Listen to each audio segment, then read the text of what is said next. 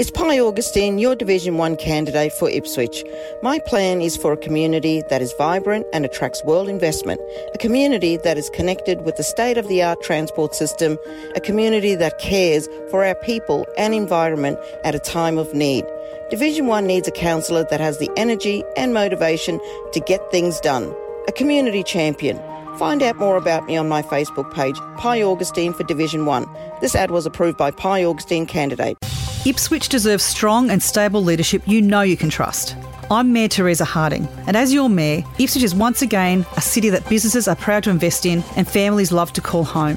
To keep our city moving forward, I'm committed to reducing cost of living pressures, expanding our road and transport networks, delivering more for our suburbs, and boosting investment in grassroots sports in our community. So vote 1 Teresa Harding for Mayor for sustainable growth for Ipswich. Authorised by T Harding, 264 South Station Road, Raceview. Coming up, former Ipswich Council Administrator Greg Chimello resigns from Moreton Bay Regional Council, more progress in Nicholas Street, and a preview of January's Ipswich Council meeting. It's Saturday, January 14, 2023, and I'm Alan Roebuck. Welcome to Ipswich Today, which acknowledges the traditional custodians of the land on which it is produced and pays respects to elders past, present and emerging. This podcast is supported by Kinetics, people-powered web hosting trusted by Australian businesses since 1999.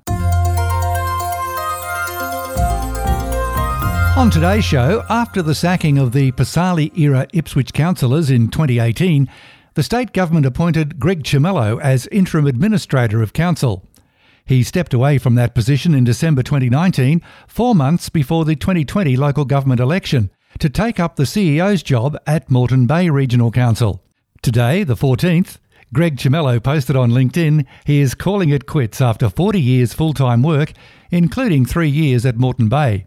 Quoting from his post, "Anyone who has worked in a government leadership role will appreciate the rare privilege it is to be able to positively influence communities and manage change."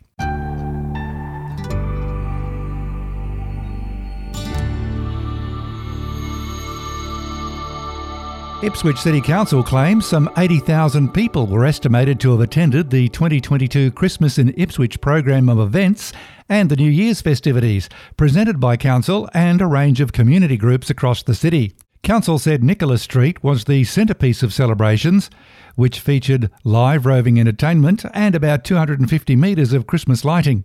The crowd estimate also takes in visitors to residential and shopfront Christmas lights and the New Year's Eve fireworks and events.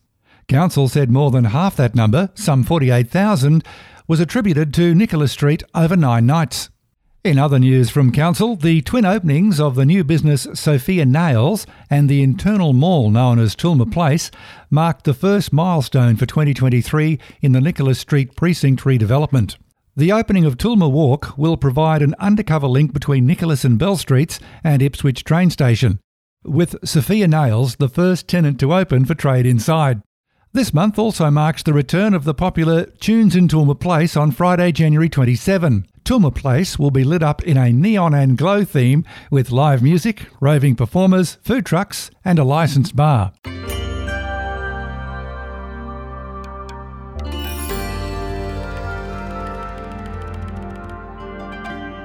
Again this January, Ipswich City Council will not have a round of the usual committee meetings, instead opting for a single council meeting on January 19 to consider all officers' reports and any outstanding matters.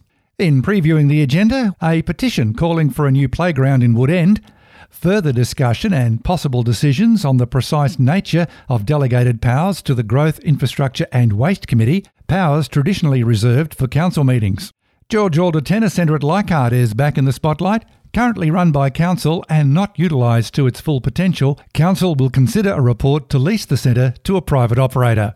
That's it for this quick wrap of local news. In the next episode, the return of Walter Williams and Ashley Mack for our chat over the back fence.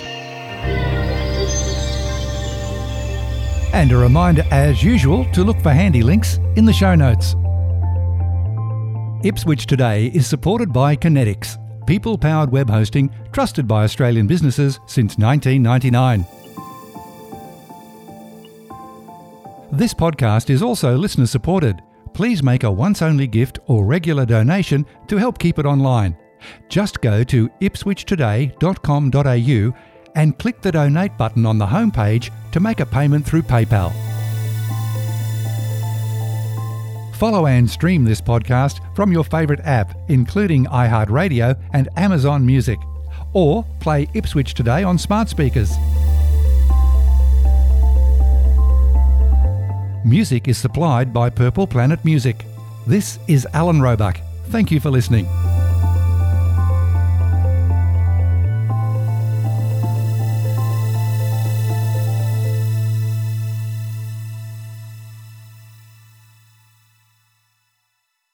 From legendary locals we all know to people you should get to know. Follow Ipswich Today on your favourite app and never miss an episode. Or go to ipswichtoday.com.au.